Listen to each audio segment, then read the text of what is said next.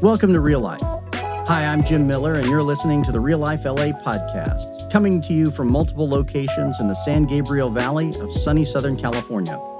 We're a church for everyone, and we exist to lead people to Jesus, a community of grace with a God-sized vision that reaches from generation to generation. As you hear today's message, we pray that God speaks specifically to you and opens your heart and inspires you to live each day with more joy, beauty, and wonder. Hey, Real Life Church, it's Pastor Jim. It's good to be with you again today. God bless you wherever you are. We're in a fascinating season together as a church. We're in a series of studies called Territories, in which we're looking at various texts in the Bible in which God's kingdom expanded physically and spiritually. And at the same time, we're praying that God's kingdom would expand in our lives as we enter this new year in 2022. We're in the middle of a 21-day fast, which if you're tuning in for the first time today, a fast is where we give up something for a certain period of time to dedicate ourselves to prayer. And many of us have given up sweets or caffeine or social media. And for 21 days, we're praying specifically that God's kingdom would expand in our lives. We've seen the fruits of this fast already. I think about 10 children and students in our church have decided to follow Jesus already this month. The faith candle is lit again this week because this last week in our middle school and our high school ministries, students decided to take that step across the line and decide to follow Jesus. And we've baptized 8 people already in January of this year. It's turning out to be a great start to the year. And if you think that's just coincidental, you don't understand the power of fasting. Fasting will transform your life or a congregation as we do it together because it opens up our hearts to God's transcendent work in our lives. And so as we fast together, we're already seeing God's kingdom expand spiritually as people take that step across the line and decide to follow Jesus. And I suspect we will see even more of that as we go along. We're in the midst of this series because you look around our country, and for decades, the number of people in the United States of America who call themselves followers of Jesus has been declining. The number of churches out there has been going down. Churches have been closing their doors. And we here at Real Life want to counteract that slide, that erosion. We want to be on the forefront of introducing people to Jesus and welcoming them into the community of faith. There's been a 2-year pandemic now, and that has had a radical effect on churches. Most churches now are down 35 to 50% in attendance, and a lot of them have closed and are continuing to close. Empty pews are an American public health crisis. The church has a vital role in our society. And if we let that erosion go because we're comfortable in our church, then we're failing to see the implications of that shifting of territories, spiritual and physical, for our country, for our world, for our children, and for our grandchildren. It matters that the faith lives and gets passed on from generation to generation. So we continue in this series, studying how God's territory expands in the hope that we will see it expand in our own lives. We're going to dive back in today into our studies. We looked at Abraham and Sarah, who initially stood in the land that God was giving them, in the territory God was giving them. And God promised them as many descendants as there are stars in the sky. But by the end of the book of Genesis, they're in slavery in Egypt. We looked last week at how Moses had led them out of Egypt, had wandered through the desert. And as they were approaching the promised land, 2 spies, Joshua and Caleb, went into the land and said, the land is good, and if we're faithful and obedient to God, God will give us the land. Right? It was a call to faithfulness, and it was a call to bravery. Today, we're going to get into the story of Joshua as he actually crosses into the land, as he expands the territory further, and we're going to look at a famous story of the people of God approaching the city of Jericho. As we get into our studies in the scripture today, let's say a prayer. Jesus, bless our studies of your word. May we find more of you in it. May we, as we study your word, see more of your will and more of your ways. Use our studies of the scriptures to mold and shape our lives into Christ-likeness, that we might look more and more like you and concentrate less and less on ourselves. Now may the words of my mouth and the meditations of our hearts be pleasing in your sight, Lord, our strength and our Redeemer. Amen. I want to read to you from the book of Joshua. If you're following along in the Bible, this is Genesis, Exodus, Leviticus, Numbers, Deuteronomy, Joshua. So sixth book of the Bible, still pretty close to the beginning if you're not used to navigating your way through there. And we're in Joshua chapter 5. Now, God's people have been in slavery for years in Egypt, and now they're approaching this promised land, the land that was once theirs because it belonged to Abraham and Sarah. But now the land is filled with people who live terrible lives and have basically desecrated their land.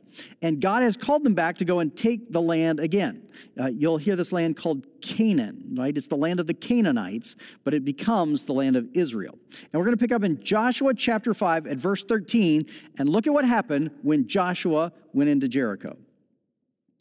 Now, when Joshua was near Jericho, he looked up and saw a man standing in front of him with a drawn sword in his hand. Joshua went up to him and asked, "Are you for us or for our enemies?" "Neither," he replied. "But as commander of the army of the Lord, I have now come." Then Joshua fell face down to the ground in reverence and asked him, "What message does my Lord have for his servant?" The commander of the Lord's army replied, "Take off your sandals, for the place where you are standing is holy." A reference like that only occurs twice in the Bible. The first one is when God speaks out of the burning bush to Moses and says, "Take off your shoes, you're standing on holy ground." And it doesn't use the phrase holy ground here, but it's the same idea. You're standing in the presence of an angel, of the leader of the Lord's armies. You're standing on holy ground. Take off your sandals, for the place where you are standing is holy. And Joshua did so. Chapter 6. Now the gates of Jericho were securely barred because of the Israelites. They saw him coming. No one went out and no one came in. Then the Lord said to Joshua, "See, I have delivered Jericho into your hands, along with its king and its fighting men. March around the city once with all the armed men. Do this for 6 days. Have 7 priests carry trumpets of ram's horns in front of the ark." This is the Ark of the Covenant, the golden box in which they carried the tablets that the 10 Commandments had been written on. And in this ark, God's presence rested. Wherever the army went, they carried the ark in front of it because God's power rested in the ark. On the 7th day, march around the city 7 times. So they're supposed to march around 7 days, and on the last day, 7 times. With the priests blowing the trumpets. When you hear them sound a long blast on the trumpets, have the whole army give a loud shout. Then the wall of the city will collapse, and the army will go up, everyone straight in. I don't know if you realize this, but Jericho has been excavated. Jericho is the second most excavated city in the Middle East next to Jerusalem. And they found deep within the ground something from back about 1500 BC. They found layers of walls around Jericho that had collapsed. That's not exactly an inaccurate timeline for when this might have happened. Now, that became very controversial in scholarship because there are all kinds of scholars who are paid to be skeptical about anything that sounds like it supports the Bible. So there are all kinds of scholars now who say, "Oh, it couldn't have been the right time. There was nobody living there when it happened. It's not what the Bible says." But here's the truth. Archaeologists have found walls around Jericho that collapsed about 1500 years before Jesus. Make of that what you will. When you read this story, there are all kinds of questions that naturally come up. I mean, it's a cool story, right? God does this miraculous thing, and they march around Jericho, and the walls fall down, but it's really cryptic. I mean, immediately, you ought to have some really immediate questions. Does God speak through angels who are just walking around with swords saying, "I'm in charge of God's army"? Is there like an army of angels marching around out there somewhere? And what about this whole conquest of the promised land? What about God telling the Israelites to go in and kill the Canaanites and take the land? That doesn't seem right, does it? What kind of good God does that? And what's the whole deal with marching around the city 7 times and then the walls fall down? Why didn't they march around once? Why didn't they just blow the trumpets? Why didn't God just knock the walls down? What's the deal with the marching around 7 times? Is that just for show? What is it? The story is filled with mystery, but there's a message in the mystery, and the message is powerful. And if you've never seen it before, this is going to open up this text like you've never seen it. Look at the first question. Are there really angels walking around out there? There's a guy who used to attend our church. This is somebody in our own midst. He's moved away, but he was a member of our church. This is not something I Googled or heard about secondhand. This is a friend of ours who went to our church. When he was a boy, he said his mom always had sort of a deep spiritual instinct. He didn't know how to describe it, but she was just sort of aware of things that other people weren't. And he says he remembers one time being in a little store when he was a kid, and he used to go and he'd sit at the counter and eat a grilled cheese sandwich, and there was a comic book row and stuff.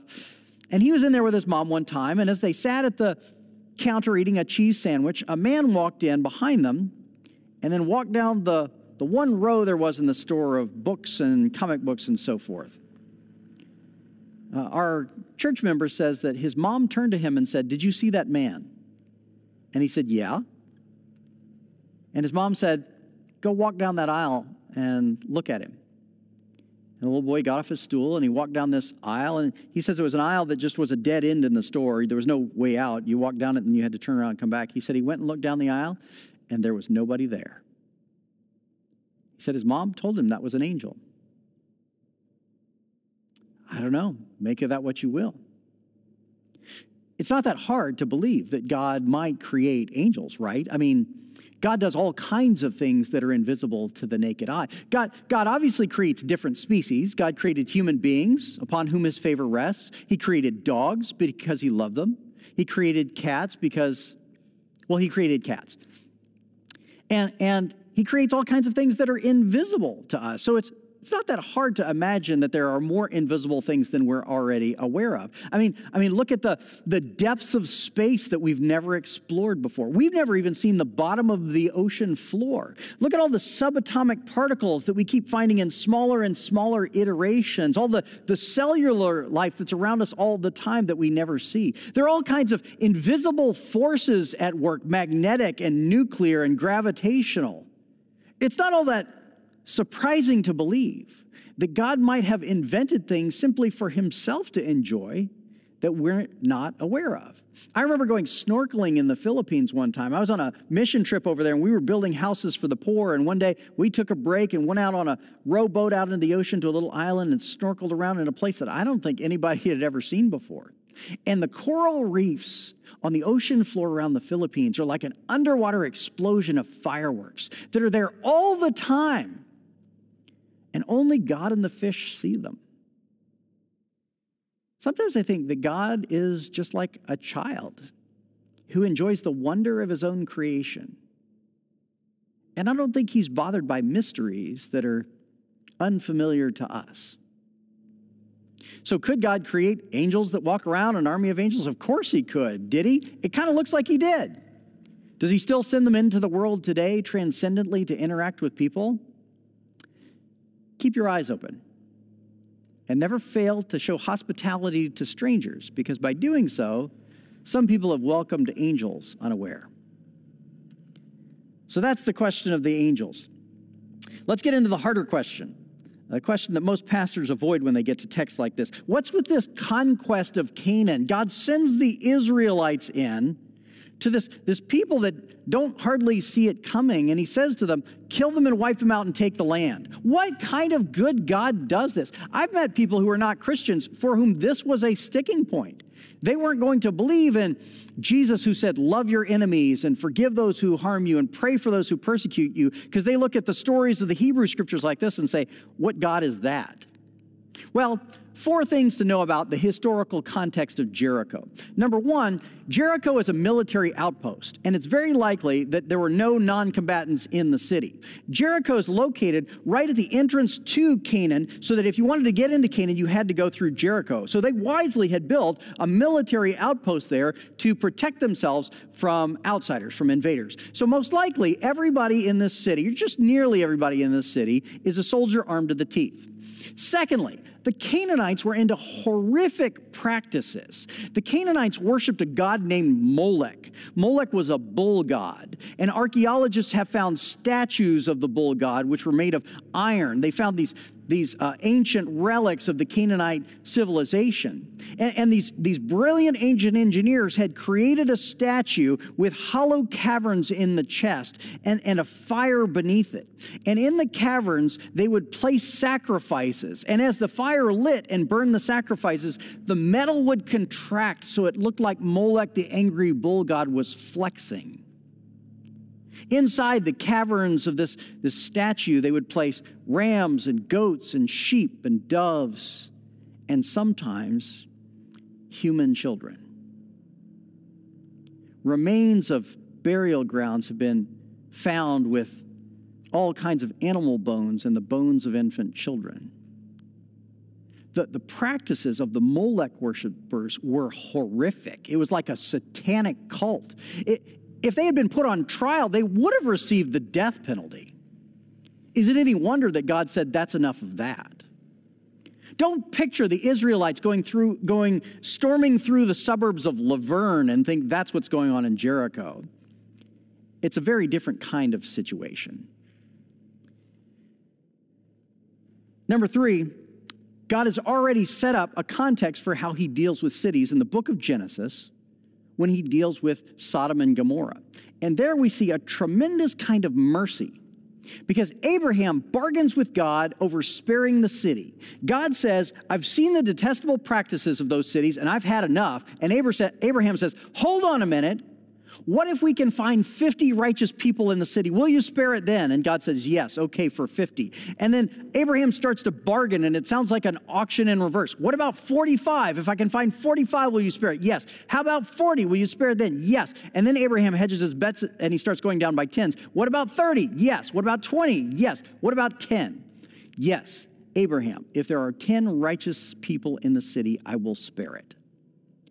We've seen the precedents in Genesis of God's mercy. You've got to imagine what's going on in Jericho if God has had enough. The one family that helped the Israelites, Rahab and her family, are spared because they helped the Israelites. Most likely, this is a horrific city of detestable practices ruled over by thugs who govern with violence. And finally, fourthly, the Israelites don't even go about attacking Jericho in the traditional way. They don't surround the city and starve everybody out, which was the matter of ancient warfare. That's how they did it. Instead, when they march around the city and back off, the people of Jericho could have retreated on any one of those days. They could have left the city and run away safe. So even the way the city is taken is merciful. So I understand the hesitation when you read this and go, this is terrible. Why would God do this? There may be context there that we can't see, which in our minds would make it a more palatable, reasonable acceptance of ancient warfare than when we first read it as kids skimming through our Bibles. But this is the context of ancient Jericho. There was all kinds of detestable practices we know that were going on in the land, and the approach to taking the city actually gave them an out. But we as followers of Jesus today know that also existed in a different dispensation of God's work on the earth. God's plan A for the earth was Adam and Eve living in Eden, perfect peace at harmony with God. They rejected God and ran away. God's plan B was living under the law. God says, fine, if you want it your way, I'll give you laws to follow, 600 of them, and if you follow them, I will bless you. But if you do not, you can expect that you'll face the consequences of the law, which is God's wrath. Jericho existed in the time of Plan B. Jericho existed when the world suffered under the punishment of God's law. And when they were faithful, God blessed them. But when they rejected God and lived in detestable ways, they faced God's punishment. You and I live in the time of God's Plan C, which is a time of faith and grace. Because Jesus went to the cross for us. And on the cross, he took all of God's punishment on himself. When Jesus died on the cross, he made a way for you and I to believe in him and thus be completely forgiven of everything we've ever done wrong. It's so easy to take that step and say, rather than putting myself in front of God's law and trying to answer to it, I'd rather accept God's grace and be forgiven. Why on earth would you want to stand in front of God and say, I bet I'm good enough for your laws? I bet all 600 of those laws out there, I've been good enough to prove myself. On the last day when we stand in front of him, you don't want that to be your position. You don't want to say, I want to go back to plan B and prove how good I've been. I've heard all kinds of people say, well, I've been good enough. God will probably forgive me anyway. Are you sure you want to take that stand? Because you better look pretty closely in the mirror before you do. Every self-serving good act you've ever done will be seen for what it is in light of God's law. Everything you've gotten away with without people knowing it, that'll be shown in the light of day. If you and I try to present ourselves as righteous in front of God's law, it's like putting up fake walls and saying, look, I'm protected. I was good. I was nice to people. I'm good enough. And God's law is going to stand outside those walls and see right through them. God's law is going to stand outside of our walls of righteousness and say, little pig, let me come in. And our walls are going to come tumbling down. I would never want to stand on my own righteousness when I look in the face of a perfect God. I'd much rather say, see that cross over there? That was for me. You did that for me. And I know I'm forgiven because you promised. If you've never taken that step before, take it today. Why would you miss out on the best gift you could have? Just say, Jesus, I want that to be for me. I accept the fact that you died for me. Now, come and be my Lord and my guide and my teacher. We live in the time of God's plan C, where we can be forgiven for simply accepting what he did for us. Jericho happened in the time of God's plan B. And that's the story of the taking of Canaan. Now let's get to the third question. This one is fascinating. I saw something in the Bible I've never seen before, and this has totally changed the way I see this text. This just transformed the way I understood this text. Why does Joshua and the people go walk around 7 times? Why does God tell them to do that? What purpose might that have? That seems like such a bizarre behavior. Is it just a show? Is it just a demonstration? Does it just make for a good story? I stared at this for a while and realized this probably has some meaning, and we can probably figure it out. There's probably some reason behind this, which is not completely lost in the mystery to us. Why did this happen? Leviticus chapter 25. God tells the people, I want you to have a celebration called the Year of Jubilee. And you're going to have it, he says, every 7 times 7 years.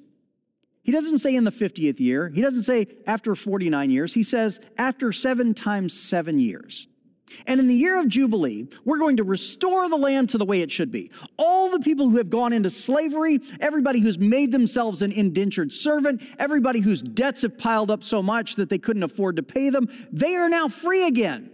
In the year of Jubilee, the slaves go free, and the land is returned to its original owners. If you went bankrupt and had to give your farm away to pay off your debts, it comes back to you in the year of Jubilee. It's a bizarre economic system that God set up. In the 50th year, they wipe the slate clean, and the land goes back where it belongs. And Jubilee was to be begun on the day of Yom Kippur, the Day of Atonement. And it was to begin with the priests taking the ram's horns and making trumpets out of them. Look at what happens when Joshua enters Jericho. He goes around the city for 7 days, and on the 7th day, he goes around it 7 times. Jubilee came around 7 times 7 years. Jubilee was the year where all the slaves were set free. Joshua and the people are slaves returning from slavery in Egypt back to their home for the first time. In this year, the land is to be returned to whomever it was taken from. This was the land that God gave to Abraham and Sarah, and it is now being returned to their descendants. And how do they begin the incursion into Jericho? The priests take the trumpets made of ram's horns and blow them. I think Joshua entered Jericho at the beginning of a year of Jubilee. That's not in the Bible, and I didn't see it in any commentary, but it just makes too much sense that way. I think the marching around 7 times and blowing horns is all drawn out of a commandment in Leviticus 25 where God says there's going to be a regular season, a regular event twice a century where I restore things to the way they should be, where I give you back what you should have. Because we worship a God who loves to compensate those who have been robbed. We love a God who loves to bring justice to a world that has served us injustice. And God says, I will not allow that to go on forever, neither in this world and not in the world to come. If you have been robbed by this world, if it has stolen from you and left you empty-handed, the day will come where I make things right.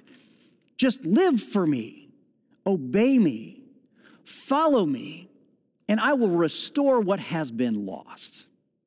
I think the moment that Joshua entered was God declaring Jubilee for his people again.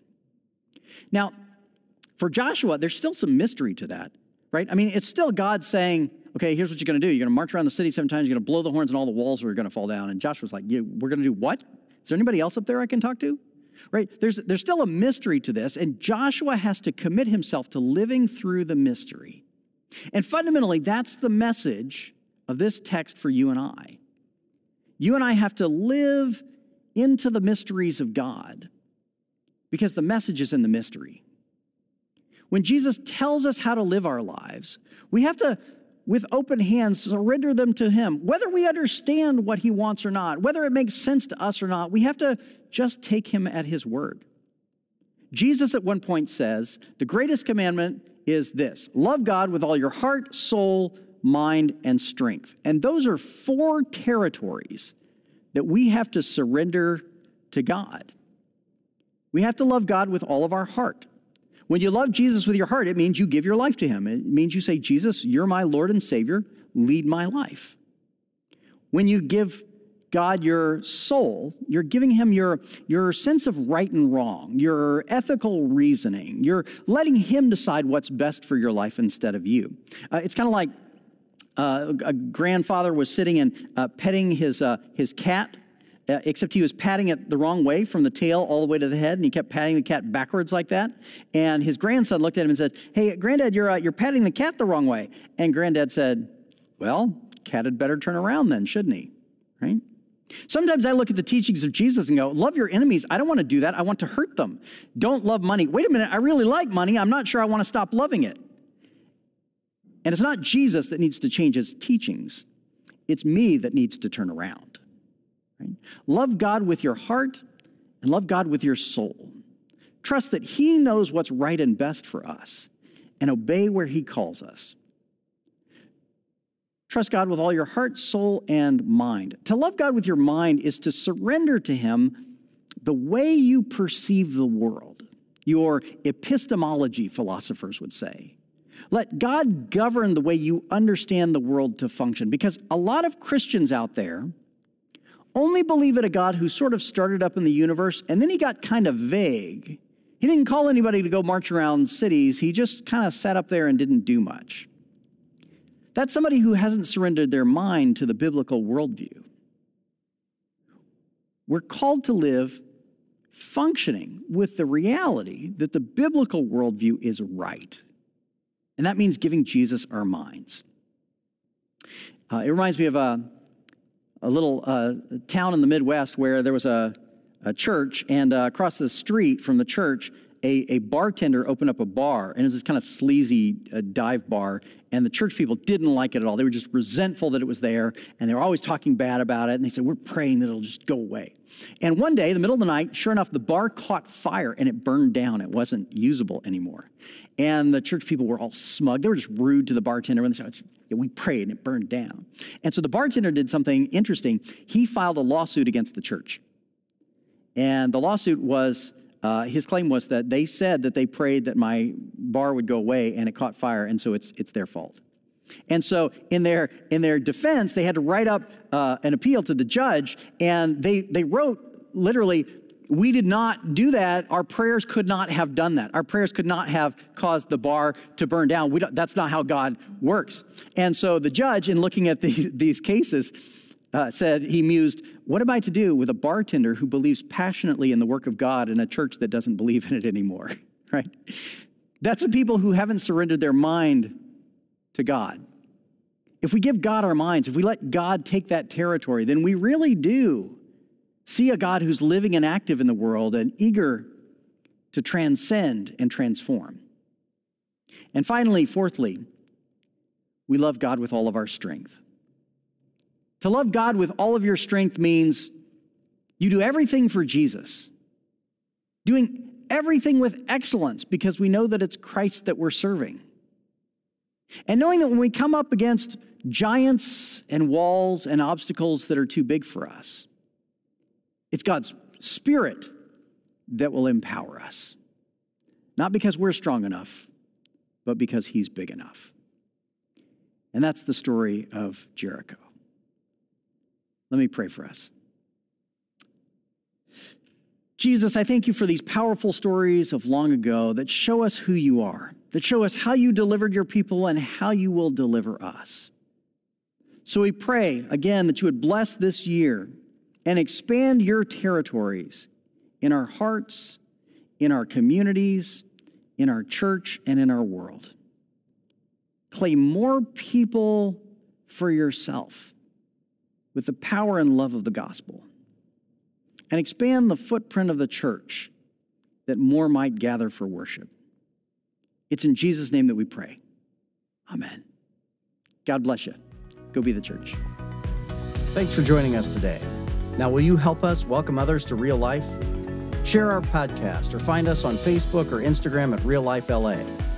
If you'd like to become a supporter, please visit reallife.la and tap Give to help us welcome everyone to Real Life. God bless and have a wonderful day.